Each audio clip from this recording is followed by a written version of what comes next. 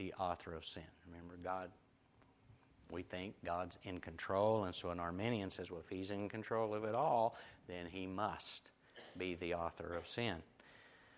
Now, in their view, now this may take you back to last week, in their view, nothing less than libertarian freedom can absolve God from the charge of authoring sin. Okay, remember last week we talked about man's responsibility and God's sovereignty? Remember that? Anybody remember libertarian freedom?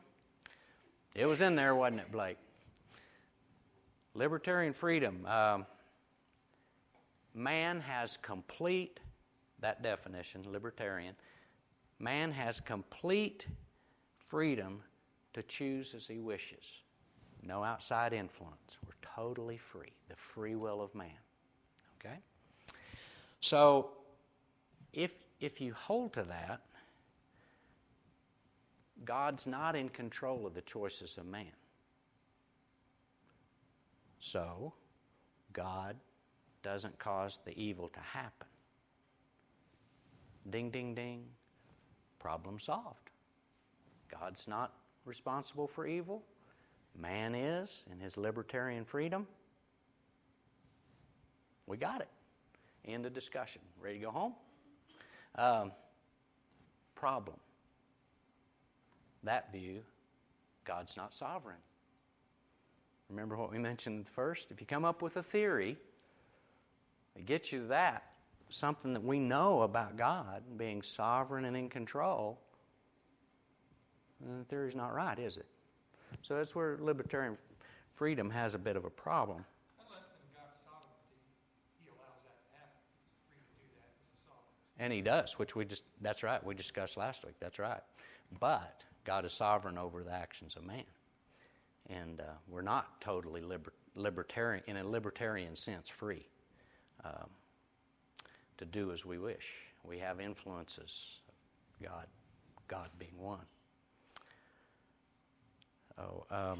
Somehow we must confess both that God has a role in bringing evil about, and that in doing so He remains holy and blameless. And the greater good defense supports that. God brings about sin, but always for His good purpose, Remember, think theistically as well. So, in bringing sin to pass, He does not Himself sin. So, again, Frame encourages to stay away from using the term author because of those problems. Next one we'll dip into briefly is the term causes. And so theologians have wrestled with that. Has God caused sin? Frame has a fairly extensive discussion regarding this and historic theologians' thoughts. I'm just going to touch the surface here. Calvin says, for the proper and genuine cause of sin is not God's hidden counsel, but the evident will of man. So cause of sin, not God, but the will of man. The Canons of Dort agrees with that. But just to show you how dicey and technical this kind of discussion can get about these verbs, I give you this Frame quote. I believe the connection between cause and blame in modern language, so cause and blame, in modern language is no stronger than the connection between ordination and blame. Then it seems to me that it is not wrong to say that God causes evil and sin.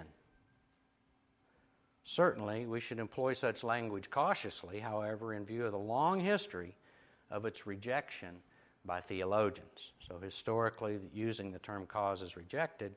He said, I'm not so sure. What's the difference between ordination and causes? Yes, Blake? It's like you said, this makes real clear that this is not that he's not intending to be the cause. Yeah.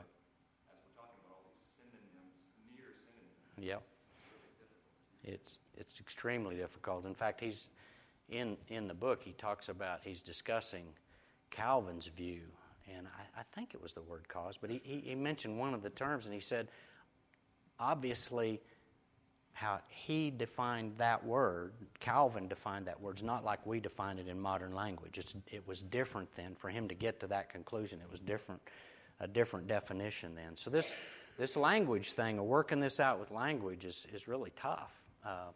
Really tough to do, and you have to be very cautious about it. So that's a great point. Thank you. Of what I read in this is the most comforting statement as I read it for me teaching this class from Calvin. By how it was ordained by the foreknowledge and decree of God, what man's future was, without God being implicated as associate in the fault, as the author and approver of transgression, is clearly a secret, so much excelling the insight of the human mind that I am not ashamed to confess ignorance.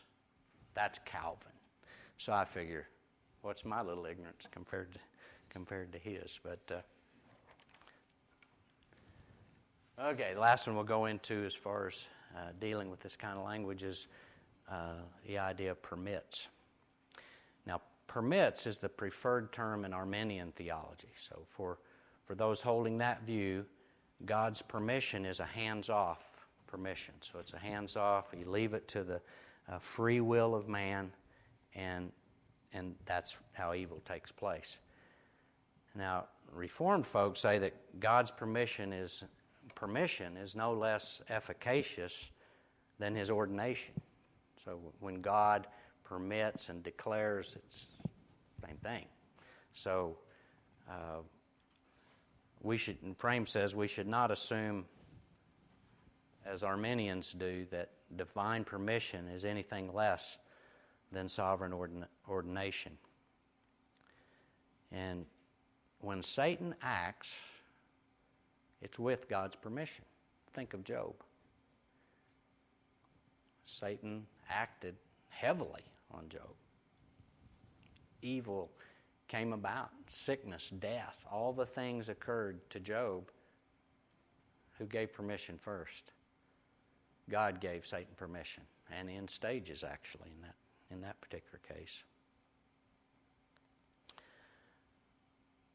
Frame says evidently the Reformed use permit mainly as a more delicate term than cause. So again, we're slicing and dicing here a little bit, but it's a more delicate term than cause, suggesting that God brings sin about with a kind of reluctance born of His holy hatred of it. To me, has some merit there using that. Frame indicates that he believes it is appropriate to use the term permits, as well as he believes it's okay to use causes and ordains as well. But he thinks it's okay to use permit. However, he points out that because when we use the term permit, so many people hold to the Arminian free will view that might be a reason not to use it. So you don't know there. But again, I caution us here we have to be very, very careful in our choice of vocabulary. And you know, I love Dr. Johnson. You know, when he teach a class, nearly every time it seems like to me, he would say, let's define our terms. And that's really true in this. We have to be very careful what we're saying and be careful we know what we mean by those terms and make sure our hearers understand those as well. So adequate language really probably doesn't exist to define this problem. But again, our language must not compromise God's full sovereignty, His holiness, and His goodness. Okay? Other ideas. The idea of the author and the play model. Now, Frame says that he got this example of the author in the play from Grudem. And so I know some of the younger guys went through the entire book of Grudem. So I think it's in there, actually. And for me to talk about Shakespeare is kind of a joke as well. I did everything I could in high school to avoid reading Shakespeare. I'd read enough of it to maybe pass the test, and if I didn't pass that test, hope I pass the next one. Anyway, so it is a bit of a joke for me to talk about it. But Shakespeare to Macbeth, the author in the play, and Macbeth being the murderer of Duncan. Everybody remember this? Does anybody? Oh, that's comforting. Nobody. Oh, 1, 2. Shoot. Bet there's more. I caution us before we get into this, you got to be careful with analogies. But I think this does give us a way of looking at this and gives us some definition around the problem of evil.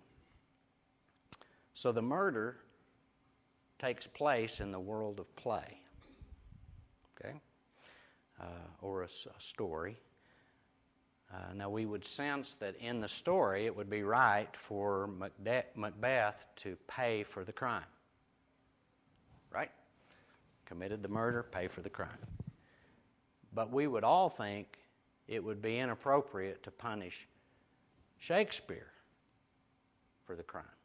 Now, why is that? It's a difference in levels, isn't it? One's in the story, and one's above or outside the story. Shakespeare's outside the story. It's a different level of discussion here. So Macbeth is responsible for the crime. Shakespeare, we wouldn't say, should be punished for the crime of murder there, correct?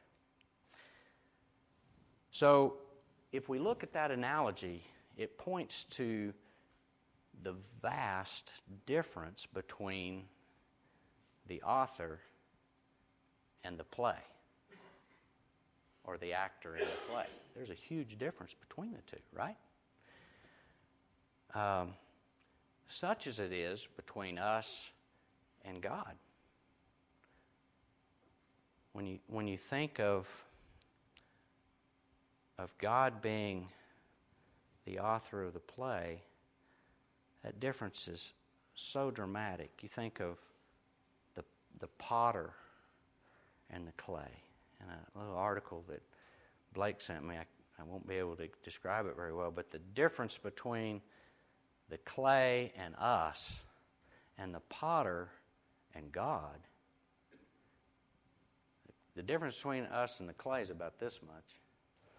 The difference between the potter and God is huge. So it's not the problem with the clay. It's the problem that it just doesn't describe God is so much bigger. Okay, so we operate in a completely different realm of understanding and getting the big picture. We're not the same, and we can't get it. God sees it all, and it's all for His glory. Simple example of Uzzah. What did Uzzah do? He touched the ark. Would it have been appropriate for David or anybody else to kill Uzzah on the spot? Good point. At least that's what he was trying to do. Right, that's right. Yep, so he was intending to do good. Uzzah was, and what happened to Uzzah? Zapped. Okay? Wouldn't have been appropriate for David to kill him. David could have looked at that and said, oh, he's trying to save the ark. Anybody else there kill him? Been inappropriate. Was it appropriate for God to kill Uzzah? Well, his command was not to touch the ark. Command was not to touch the ark. And not to transport it on a cart. Well, yeah. They weren't transporting it correctly either. That's right. So some things were going wrong there. Some things were going wrong there with Uzzah. God had every right, didn't He? The realm in which we operate is totally different. Okay, sometimes God's glory, God's actions are so far above ours, He had the right to do that. Violated His glory. Okay? And made David mad. All those things happened. But there's a difference in there. There's a vast difference between us. He is the absolute controller of and authority over nature and history. He's the lawgiver. We're the receivers of the law. He's the head of the covenant. We're His servants. He has devised the creation for His own glory, not ours. He's the potter making the pots for His own purposes. He has the rights and prerogatives we don't have. Vast difference between us. So when we talk about thinking of it from God's perspective, we can't really do that. But we can try. We can move over on that side of the fence a little bit and say, ooh, for me, that's not that, I don't see that. But from God's perspective, it's okay. Blake? This is where I think that who are you? That's right. And that's exactly Paul's response in the Romans 9 passage. We're going to get there. But you're right. That's right. But we will read that. That's right. It's the very same wrestling. Mm-hmm. And that's the Bible's response to it, is you don't even understand who you are in comparison to Yeah. this one. That's right. You need to be asking that question. Yep. God doesn't describe it, and He didn't have to. All that. That's right. So other ideas, I term I am who I am. We've talked about that in some of the previous lessons, who God is, who God says He is. The transcendence of God plays a significant role in developing this response to the problem of evil. Because He is the covenant Lord, He's not required to defend Himself. Not required to. He against all the charges that we may have of injustice or whatever, He's the Lord. He doesn't have to defend Himself. You recall that Job demanded a hearing. All this going on with him was evil. He demanded a hearing before God. God's answer to him was, dress yourself for action like a man. I will question you, and you make it known to me. What happened to Job from that point forward? His ignorance was revealed, wasn't it? Oh, who am I? God is not subject to ignorant evaluations of His creatures. He's just not. And that's essentially what He declares in the potter clay thing in Romans 9 that Blake is referenced there. I'll read it to you. Romans 9:19 through 21. You will say to me then, why does he still find fault? For who can resist his will? The answer by Paul, but who are you, O man, to answer back to God? Will what is molded say to its molder, why have you made me like this? Has the potter no right over the clay to make out of the same lump one vessel for honorable use and another for dishonorable use?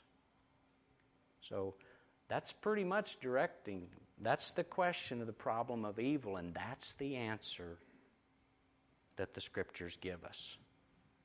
Kind of, who are you to ask about this, okay?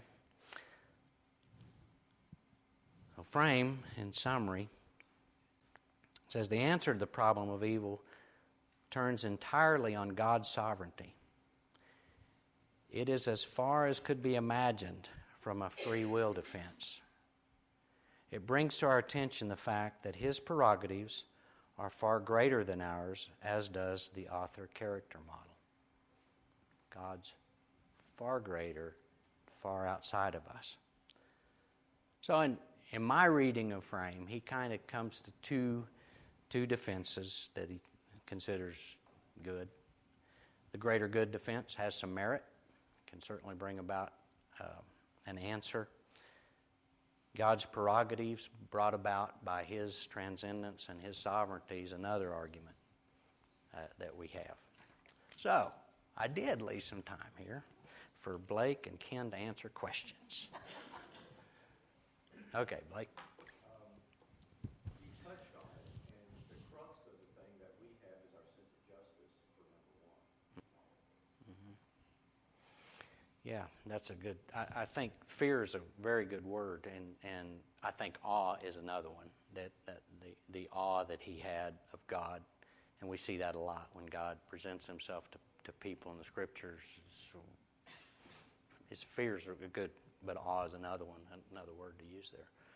Yeah, it brings us, I think that's what this did for me. I go through this, I think, I don't get all this, and I can't describe it. and I can't come to just a Loctite defense.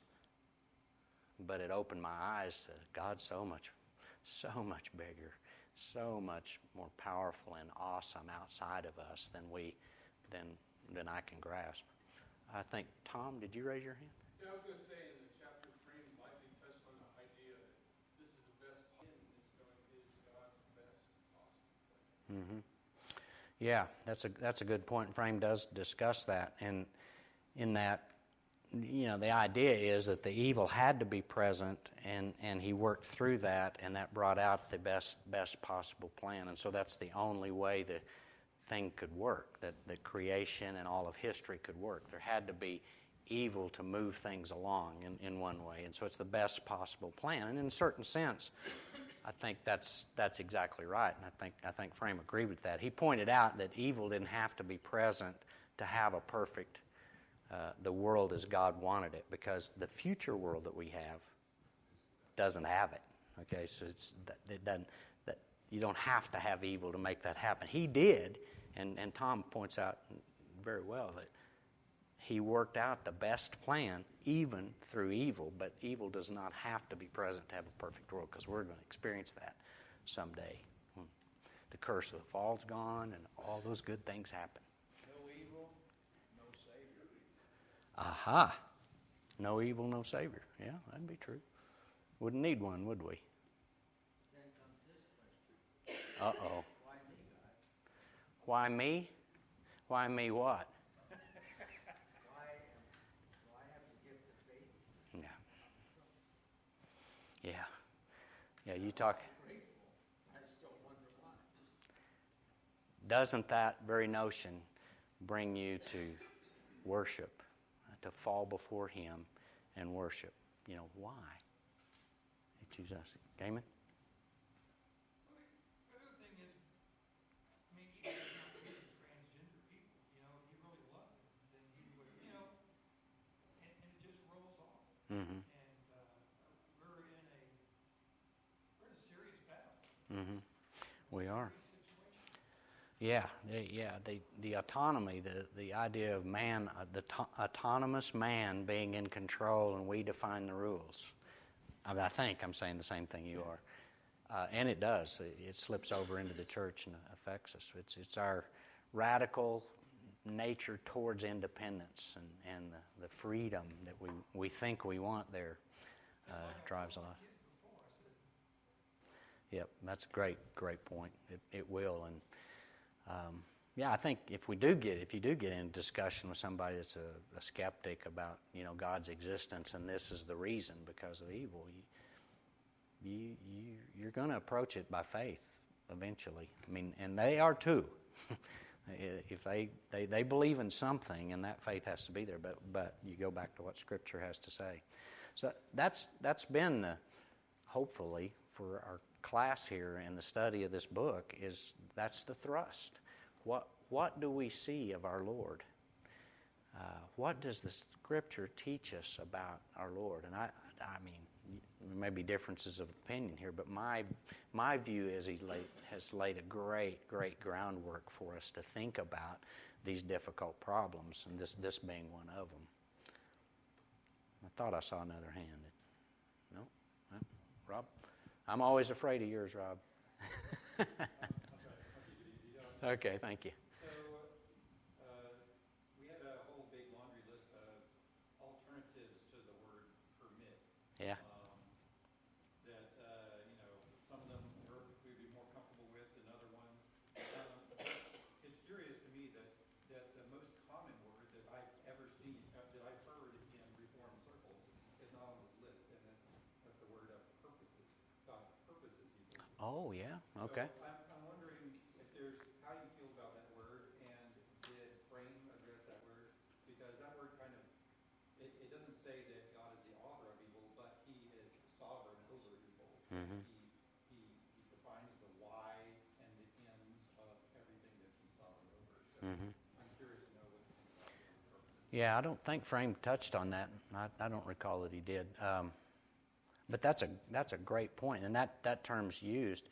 I think, to me, it's clear that he does purpose that, and he purposes the use of evil, but maybe not the cause. Again, back to Joseph's brothers. How did he cause them to do that? That's the difficult problem. But he clearly purposed their actions to bring about good, which ends up in the preparation of the children of Israel being who they are and cared for the way they are. So that's probably a pretty good term to use, I would think. Dennis? How different is the word purpose from that ordains?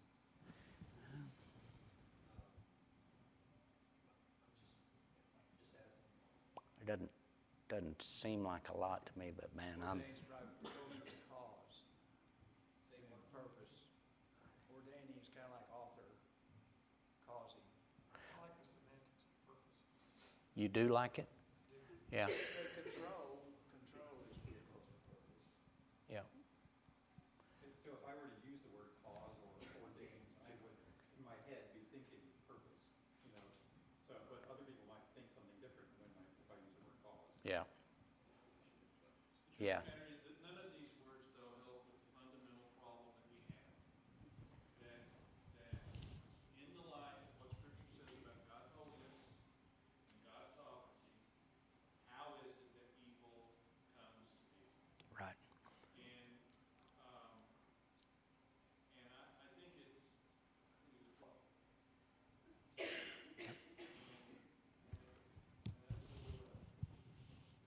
Yeah.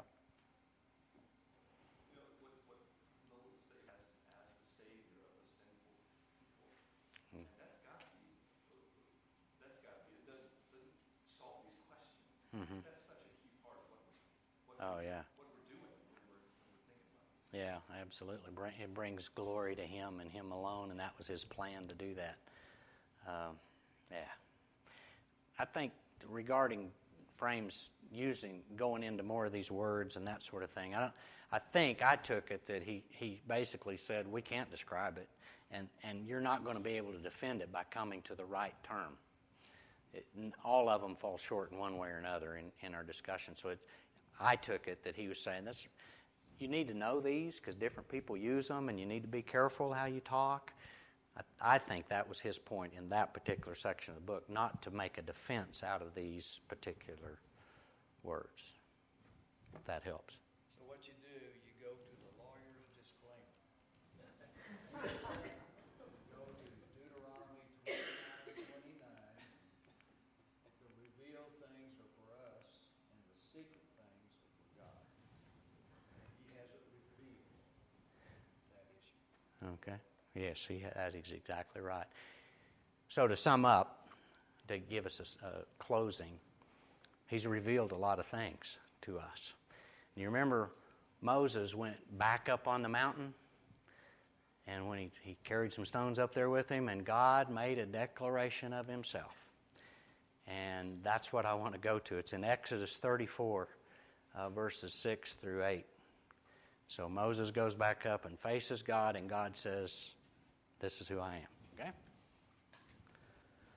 The Lord passed before him and proclaimed, the Lord, a God merciful and gracious, slow to anger and abounding in steadfast love and faithfulness, keeping steadfast love for thousands, forgiving iniquity and transgression and sin, but who will by no means clear the guilty, visiting the iniquity of the fathers on the children and the children's children to the third and fourth generation. And look at what Moses did. Moses quickly bowed his head toward the earth and worshiped. I'd say that's what we need to do. Being the instructor today, I provide a grade on a curve, and you'll note the huge piece of pie on the right. We now have marked the circle. You're dismissed.